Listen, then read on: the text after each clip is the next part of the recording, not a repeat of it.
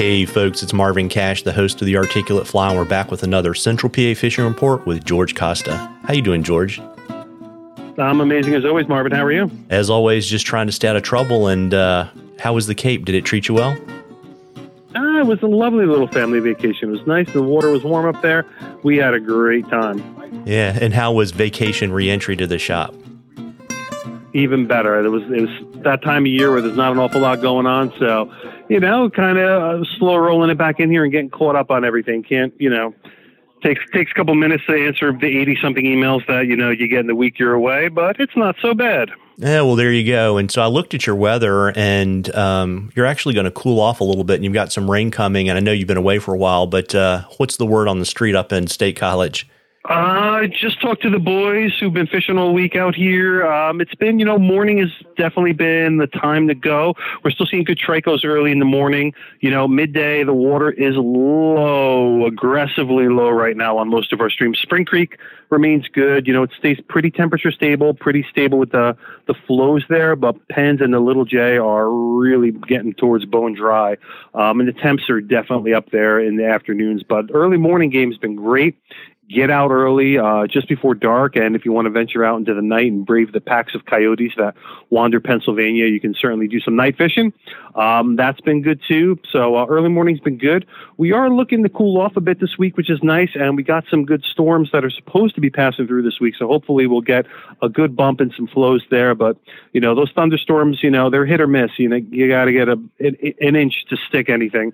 So hopefully that'll pick up a little bit and bump up the flows a bit with that. But terrestrials have really been working great.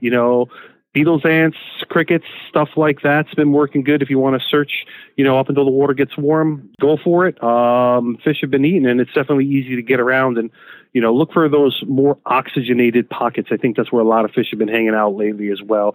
Those slow, deep pools right now are not where you're going to find a lot of fish. You're going to find them in that moving water. And that's really going to get them to, a little more active this time of year since the temps are so high. Yeah, and so, the early morning action, do you guys still have tricos? Mm-hmm. Yeah, I think I mentioned a minute ago, the tricos are still good in the morning.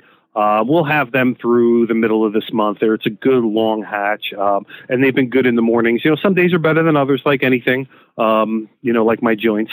But, if you just get out there and look around in the mornings, and you'll find a good trico hatch for sure. Gotcha. Any caddis or mayflies hanging around? Not an awful lot on the mayfly front this time of year. You'll get sporadic olives here and there. I mean, other than the tricos, there's been some summer blue quill. Occasionally you'll spot a Cahill here or there.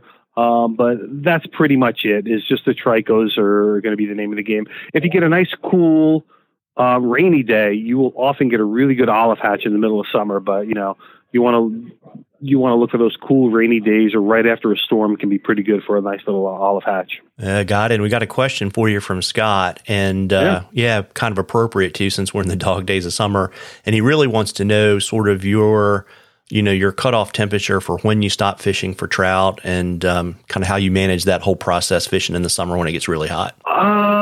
Yeah, I mean, for sure. I think that the cutoff temperature for me is probably around 68 degrees. These fish are not happy when it's warm. There's just not enough oxygen dissolved in the water. They get overstressed, and it's, if you're going to catch and release a fish, you're not doing anybody any service fishing over 68 degrees. So that's about my cutoff. 65, 66, no problem. 67, you're kind of pushing it. 68 degrees or above, you definitely want to lay off the water. So that's my personal threshold.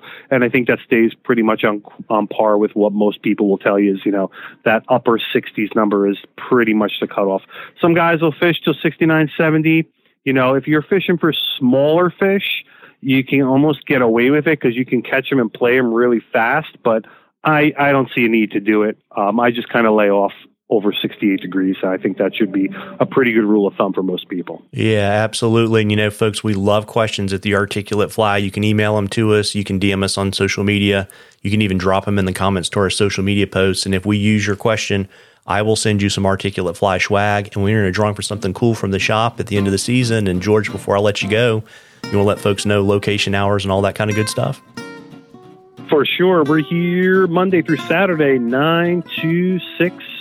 Sundays, 9 to 3, over here, 2030 East College Avenue in State College, Pennsylvania, and on the world's wide webs at TCOflyfishing.com.